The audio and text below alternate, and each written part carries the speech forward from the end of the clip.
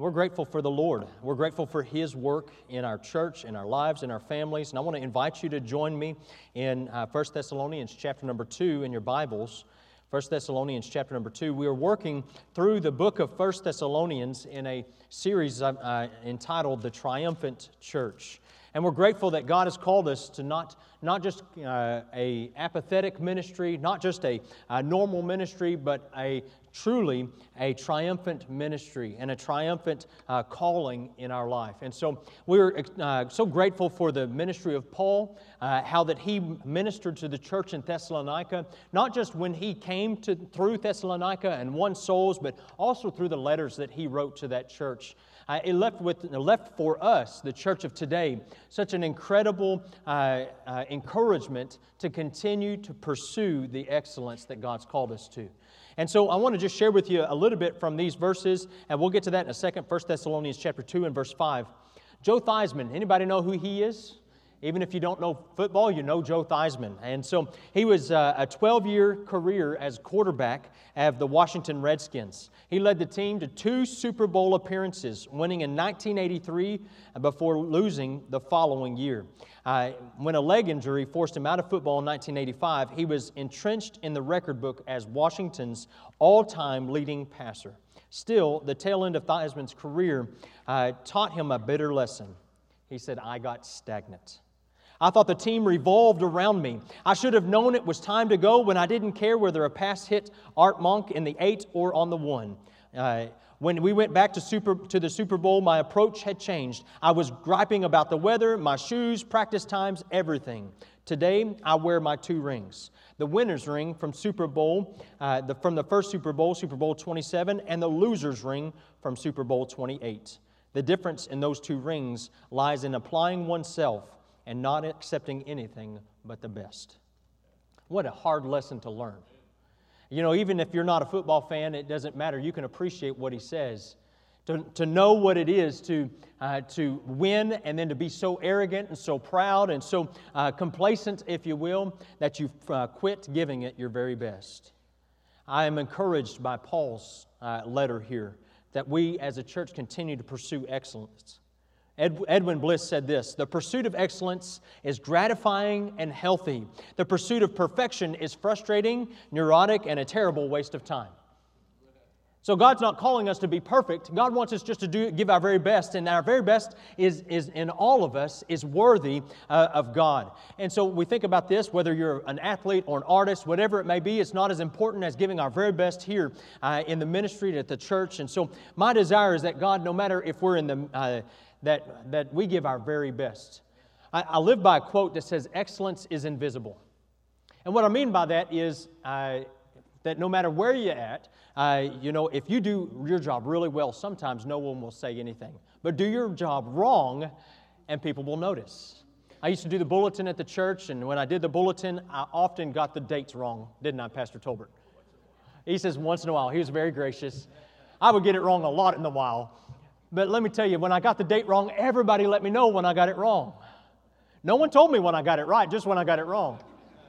I think about the sound booth, in the media booth back there. Well, I've got a picture I want to share with you. Anybody notice something peculiar about that last word? Yeah, okay, you got it.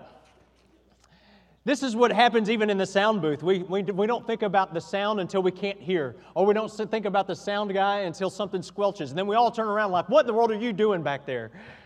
Or if we got a misspelled word, we're thinking, "Man, what in the world is that guy doing?" You know, excellence is invisible, especially in the sound booth.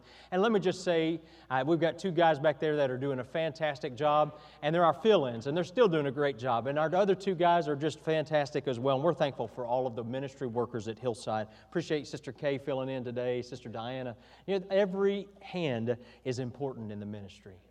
And when we give God our very best, He is truly glorified. Let's take a moment and read our text tonight. 1 Thessalonians chapter 2 and verse number 5. Would you stand with me, please? Let's read this together from the Word of God. 1 Thessalonians 2 and verse 5 gives you a chance to get that blood flowing again. It says, "For neither at any time used we flattering words, as we know, nor a cloak of covetousness, God is witness. Nor of men sought we glory, neither of you, nor yet of others, when we might have been burdensome as the apostles of Christ. But we were gentle among you, even as a nurse cherishes her children, so being affectionately desirous of you, we were willing to have imparted unto you, not the gospel of God only, but also our own souls, because you were dear unto us. For ye remember, brethren, our labor and travail, for laboring night and day, because we would not be chargeable unto any of you, we preached unto you the gospel of God. Ye are witnesses, and God also, how holily and justly and unblameably we have behaved ourselves among you that believe, as ye know how we exhorted and comforted and charged every one of you, as a father doth his children, that ye would walk worthy of God, who hath called you unto His kingdom and glory. Let us pray together. Our Father in heaven, we are thankful for the Word of God. Thank you for the reminder from the Apostle Paul. Lord, thank you for the inspiration of the Holy Spirit. Thank you that we can trust your Word because it is infallible. And so today in our lives, may we have a desire to not grow complacent, but instead to continue to be faithful, be steadfast until the day you call us home. We're thankful, Lord. We're thankful for the work of God, and we pray that you would help us to continue to pursue excellence in our life, in our ministry here at Hillside. And we pray these things in Jesus' name. Amen. You may be seated. I want to look at two things as we take a moment and we grow together from God's Word. I want to look at two things regarding the call to pursue excellence. There are really two characteristics that I want to just point at here tonight. First off, a holy conduct, and secondly, we'll look at a heavenly concern. I'm not sure if we'll get to the second one tonight, but at least we'll get started. And so, as we think about a holy conduct, we think about our lives and the lifestyle that God's called us to. Truly, God has a plan for our life. And that needs to be, first off, full of integrity. If you look at verses number 5 and 6, I see that Paul here, as he preached the gospel, as he proclaimed the gospel, he wanted to make sure his life was above reproach. And truly, that's the calling of every pastor or every missionary or every evangelist, that they live above reproach, that no one could come and say, listen, you had your hand in the cookie jar, or listen, you shouldn't have been involved in that there. And so God is calling us to live in this manner. In verse number 5, it says, for neither at any time used we flattering words, as you know, nor a cloak of covetousness. God is witness. Let's take a second and look at some of this. Consider some of the things that Paul shunned here. He shunned all guile. He says in verse 5, neither used we any flattering words. We think about Paul and his colleagues as they began to preach and they began to proclaim and they began to share the gospel of Christ. Obviously, you would say many times that they didn't try to use flattering or flowery words. What they did was they proclaimed the truth. You ever notice that sometimes we use flattery to get people to do what we want them to do? Amen? Maybe you got a boss that likes to do that. You know, he comes along beside you and says, man, you're doing such a great job. Because you're doing such a great job there, why don't you come and do this too? I know you'll do just a fantastic job there too. You know what he's doing? He's trying to get you to do what he wants. Paul says, listen, we didn't use flattery, we didn't use flowery words, we didn't use this kind of influence in people, but instead, he said, we used the truth. I'm going to compare and contrast here with Paul and Tertullus. Look in Acts chapter 24 and verses 2 and 3. Tertullus was the lawyer whom the Jews had hired to press charges against Paul before Felix, the Roman governor. And he used flattery with the Roman governor. Look here in Acts chapter 24, verses 2 and 3. And when he was called forth, Tertullus began to accuse him, saying, talking about Paul, accused Paul, seeing that by thee we enjoy great quietness, and that very worthy deeds are done unto this nation by thy providence. We accept it always, and in all places, most noble Felix, with all thankfulness. Look at these words that he's talking to Felix. As he says that you've done very worthy deeds. And because of his providence, because of his work, then they enjoy quietness and they enjoy peace in their nation. He was a liar. He didn't care anything about Felix. All he wanted to do was gain an audience and gain him to his listening ear. Paul scorned such words, and he said, listen, it's not time to be fawning over words, but instead to speak truth. And we'll look later in that chapter, Acts 24 and verse 10. This is Paul's reply. He says, then Paul, after that the governor had beckoned unto him to speak, answered, For as much as I know that thou hast been of many years a judge unto this nation, I do more cheerfully answer for myself. He was speaking truth. He says, listen, you've been a judge, you've been around here, you know the intricacies of Judaism, you know the conflict between the Sadducees and the Christians, or the Sanhedrin and the Christians. He said, you know all that's going on. Felix, you are aware of this situation, and so I'm grateful that it's you and not somebody who's ignorant. That's a huge difference, isn't there? And Paul was saying to the church of Thessalonica, listen, we didn't try to itch your ears. We didn't try to give you soft messages, but instead we preached and told the truth. Amen. He did it in a good way, amen? But I also will see that Paul had no ulterior motives here. He wasn't looking to gain their monetary advances. In verse number 5, he says, neither for at any time use we flattering words, as you know, nor a cloak of covetousness. God is witness. I believe that Paul probably struggled before he was saved with this issue of covetousness. Look at Romans 7:7 with me.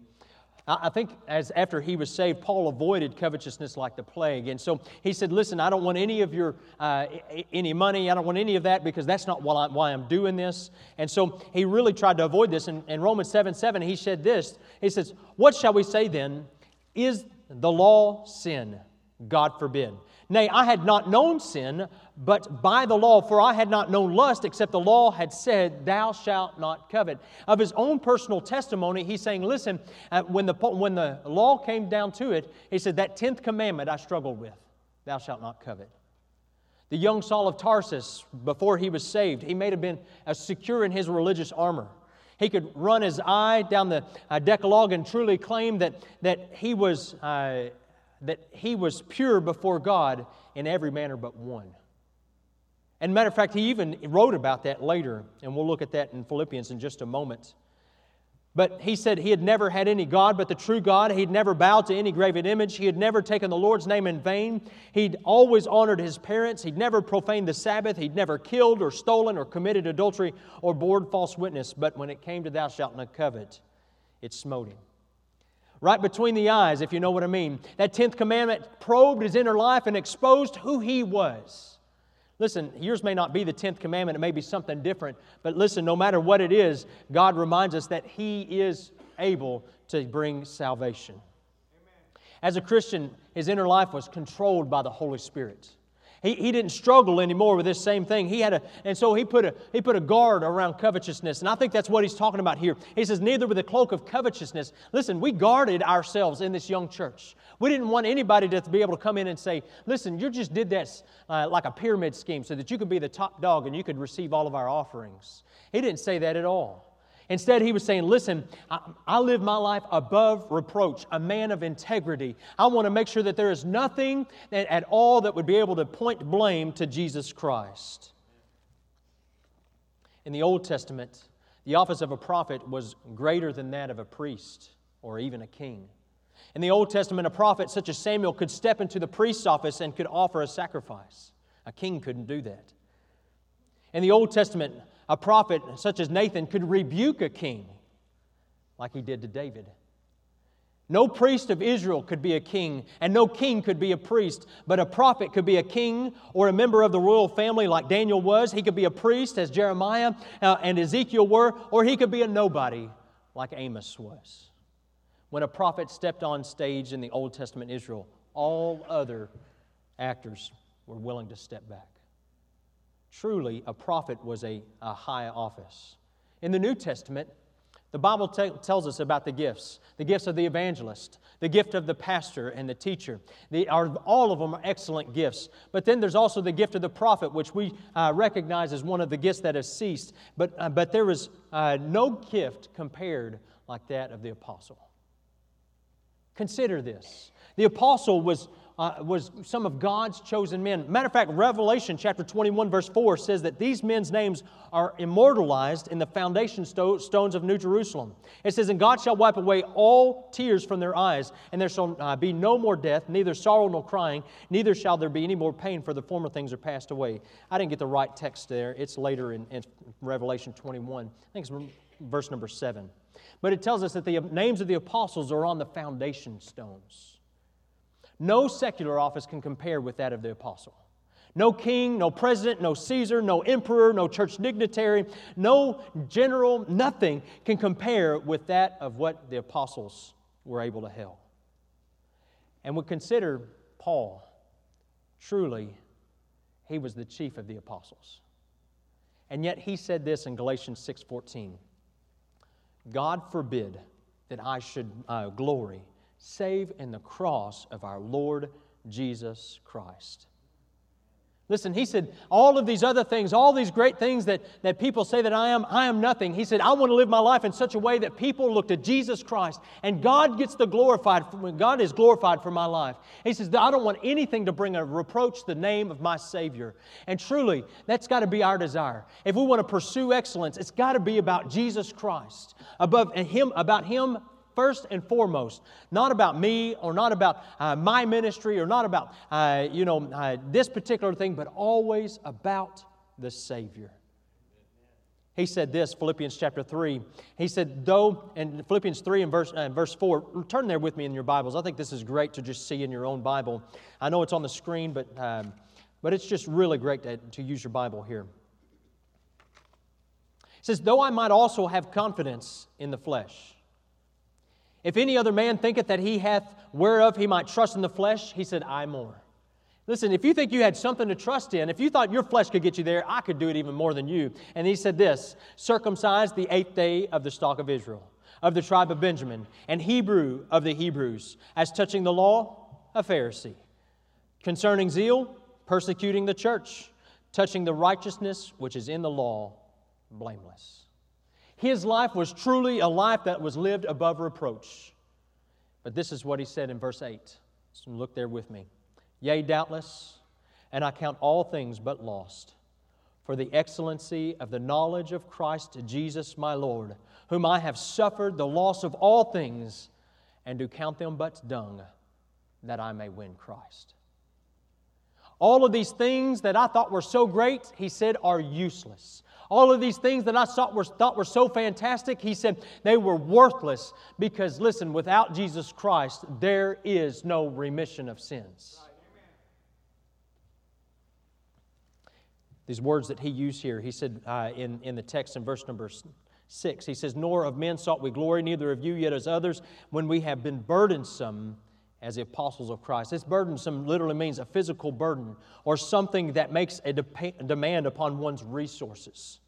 Paul bent over backwards so that he wouldn't have to take advantage of his apostolic gift. He didn't want people to think that just because he was an apostle that people had to give money to him, but instead he lived his life in such a way in front of these Thessalonians that he said, listen, I want to live my life in such a way that you honor Jesus, not me. He had every right to be reimbursed, but refused it. He labored. He worked. Amen. We know Paul, he was not a slouch concerning work. He was not a man that said, you know what, I can do whatever I want because I'm the Apostle Paul. But instead he said, I am nothing. He was full of gentleness. Think about that. He was a man of integrity, but he was also full of gentleness. Look in verses 7 and 8 in our text. 1 Thessalonians 2, verse 7. It says, but we were gentle among you, even as a nurse cherisheth her children. So being affectionately desirous of you, we were willing to have imparted unto you, not the gospel of God only, but also our own souls, because you were dear unto us. Did you ever think about Paul? He seemed to have all the gifts. You remember that guy in high school? He was the most talented kid on the basketball team. He played basketball. He played football. Man, he had the nicest car in the parking lot. You know what I'm talking about? You know, he had all the phone numbers for all the prettiest girls in high school. You know, and he dated them all and already quit dating them all. And he was on round 2 or 3. You know what I mean? That kind of guy. Paul seems in my mind like that kind of guy. He just had all the gifts. He was a superb scholar. He was a first-class theologian. He had a giant intellect. He loved to study. We learned later in his life, he asked them to bring the books, the parchments. People who are like that typically are neglectful of people, but Paul wasn't. Paul was an organizer. He was a manager, and he was a strategic planner. And often people who are like this tend to use people, but Paul loved people. Paul was a man who loved the people who were lost, and he made himself an effective witness because of his love for the lost people. Listen, he was a tremendous, tremendous missionary. He loved the lost in the world. And far from having any desire to exploit his converts, Paul said he was gentle toward them. Instead of trying to gain over what he had invested, instead he was gentle toward them. This word gentle is a word that the Greeks used to describe the kindness displayed by parents toward children. And that's what he points to as a nurse cherisheth her children. A nurse, literally a wet nurse.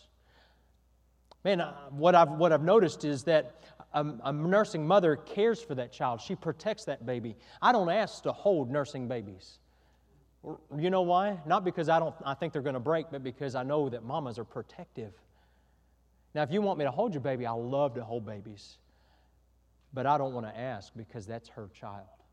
It's a precious thing to her. And this is what he said. Listen, I didn't just see you saved, but I also wanted to make sure that in your life you were able to grow up in godliness. Because of the love of God in his life and his love for people, he said, listen, it's not just about being someone who wins you to Christ, but also someone who nourishes and one who builds you up, one who gives you what you need so that you can become what Christ wants you to be. That's what Paul said his ministry was. The word for cherishing here is thalapo, which means literally to warm. It's the word in the Septuagint that's used of a bird's nestling its young beneath its feathers. If you will, that protection of a mother bird over its young in the nest. He said, that was my mentality toward you. I wanted to care for you. Listen, in a church, when we have new people who come to Christ, people who are new in the church, God calls us and says, listen, let's nourish them. Let's cherish them. Let's gather them in and let's love them to Jesus Christ. Let's invite them to Sunday dinner. Let's invite them to our home and fellowship with them. Let's teach them what it is to live a godly life. Let's get them involved in discipleship. Let's make sure they find a good Sunday school class where they can grow. God says, church, if you want to truly nourish those, let's make sure we bring them in and let's make sure that we love them to Christ. The whole picture is a picture of a tender, loving care. It's not exploiting, but instead it's truly bringing them into the knowledge of Christ. 1 Thessalonians chapter 2 and verse number 8, he says this, so being affectionately desirous of you, we were willing to have imparted unto you, not the gospel of God only, but also our own souls, because ye were dear unto us. Listen, there is sincerity in Paul's passion for this people. He really loved the church in Thessalonica. It wasn't just flowery words or flattering words, as he said before, but it was sincere. Years ago, a missionary in Africa was walking down a forest path. And some while before then, and just a few days before, there was a great fire that had ravaged this area. And as he was going along, he saw the remains of a charred nest and a mother hen on the nest on the ground. And he walked over and he kind of kicked it. And as he kicked it, some little chicks ran out from underneath that nest. That mother, by her instinct, had gathered those chicks, laid on top of them, and given her life for these chicks. This is the same thought that Paul brings here. He says, listen, even if it was my own life, I want to bring you in, I want to love you, I want to care for you like you're my own chick or my own child. I want to care for you just like that. The love of a mother hen toward her chicks is truly a creature love, but the love that Paul had for the converts was a Calvary love. He brought them the gospel. Truly, there was nothing greater than the gospel. He says the gospel of God. We're not talking about anything other than the gospel that brings salvation. And look at 2 Corinthians chapter 10 and verse 14. He says, for we stretch not ourselves beyond measure, for as though we reached not unto you, for we are come as far as to you also in preaching the gospel of Christ. They carried the gospel into the church at Corinth. And then Ephesians 1, it says, in whom ye also trusted. After that ye heard the word of truth, the gospel of your salvation, in whom also after that ye believed, you were sealed with that Holy Spirit of promise. Listen, that's what the gospel does. It is the gospel of salvation today. It's a gospel. The gospel of God is what everyone needs in the world today. When Paul brought this gospel in, The Greeks had quite the array of gods already. They had a multiplicity of gods, and truly, from those who were scheming, those who were lustful, those who were quarrelsome, those who were warring, those who were vengeful, those who were malicious, and those who those are just a few of them. And we think about Greek mythology, and a lot of these things was what was taught commonly during that time. And if you've studied any of that, you understand that it was a confusing religion. Well, who am I supposed to offer this offering to? And what Paul said was, he came to this church, is there is one God, and His name is Jesus Christ. It was the gospel of God. Only one that could save. It was good news. And so when Paul, he came into the church in Thessalonica, he said, listen, for God so loved the world that He gave His only begotten Son, that whosoever believeth in Him should not perish, but have everlasting life. This is the same gospel that Paul preached. God wasn't like these gods imagined by the Jews either. A God that was concerned with circumcision, a God that was concerned with the Sabbath, or dietary restrictions, or animal sacrifices, and endless rules and rituals. But it was the gospel of God swept aside those notions and focused on the good news of Jesus Christ. The Thessalonians truly were forever in Paul's debt, but Paul said, not a cloak of covetousness. We're going to live above reproach. I'm going to make sure that my life is one that is lived truly how God wants me to live. But he also had a life of compassion. Look at verses 9 and 10 with me. For you remember, brethren, our labor and travail, for laboring night and day, because we would not be chargeable unto any of you, we preached unto you the gospel of God. You are witnesses, and God also, how holily and justly and unblameably we behaved ourselves among you that believe. Notice the compassion that Paul had that caused him to share the gospel. Paul liked to pay his own way. When he's short on funds, he would make sure that he went out and he had a trade, and he would go and he'd have this tent building ministry. And as he went in and he made tents, and he'd give him opportunities to meet people and share the love of Christ with them. And we see this happen throughout his ministry, not once, but a couple of times. But Paul's life was such a unique example of his desire to spread the gospel. Paul remembered the Thessalonians and their work of love, their labor of love in verse number 3. But now he reminds them that their labor and travail. The word labor literally is kopos, which means to beat. As in the beating of the breast. It suggests that there's weariness and laborious toil. It suggests that work results in weariness. This church worked, Paul worked, they worked together for the cause of Christ. In verse number 9, he says, remember, brethren, our labor and travail. They labored together for the gospel of Christ. There's been times in ministry where we're wore out, isn't there? There's been times in ministry where it seems like there's a lot going on. But let me just remind you, remember, I don't know if anyone else felt it, but during Easter, we were pretty tired. The day after Easter, I think I was dead, as a matter of fact. Matter of fact, the day before Easter, we'd been out all day. We passed out tracts, and old Brother Moses went until 5 or 6 in the evening, passing out flyers in our community. And do you know, over the last several weeks, that we have had over 70 first-time visitors at Hillside Baptist Church? I'm telling you what, God blesses when we step out and we labor by faith. Paul and his companions, they labored for the Lord. But they also behaved in such a way that God got the glory. The word holy is used. Holily, the word means to be pure from all crime, religiously observant of every duty, careful to fulfill every obligation. The word has to do with the discharge of one's duties toward God specifically. Think about Paul's life. He lived every aspect of his life just like this. I want to live my life in such a way that God, when I stand before God, He'll look at me and say, well done, thou good and faithful servant.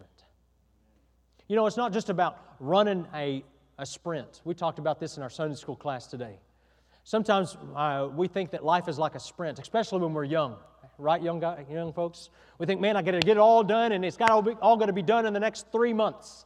or 2 months or whenever it is. And I know especially as some of them face college in the next year, they think about all the decisions they have to face, and they think the whole world is revolving around that decision right there. But let me remind you that life is not a sprint, it's more like a marathon. You've got to pace yourself. And when you think about your spiritual walk, it's not a sprint either. It's a marathon. And so that means instead of picking up your Bible, your daily Bible reading, and saying, I'm going to knock out 20 chapters every day. Instead, if you've never read your Bible before, how about starting with 1 chapter a day? If you've never been into the Word of God before, how about just saying, Lord, I'm just going to make sure that my life today, I meditate on and think about and ponder these Scriptures, these 3 or 4 Scriptures every day. Or maybe you're not a person of prayer, but you want to be. How about starting with just 5 minutes a day? You don't have to say, all right, Pastor prays 2 hours a day. That's got to be my goal too. If you're going from 0 to 2 hours, you won't last very long, let me tell you. But if you say every day, I want to try 5 minutes a day, what a difference it can make. Remember, this is a time where God calls us to live holily, to just continue our duty every day and continue to be faithful. He also uses the word justly. It's didakos, and it carries the idea of straight dealing. He wants to make sure that his life carried and discharged his duties toward men in such a way that was right, that wasn't deceiving. We think about Paul's life. You remember, brethren, that our labor and travail, laboring night and day, because we would not be chargeable unto any of you, we preached unto you the gospel of God. He labored night and day. He willingly went out and he willingly told and shared the gospel of Christ.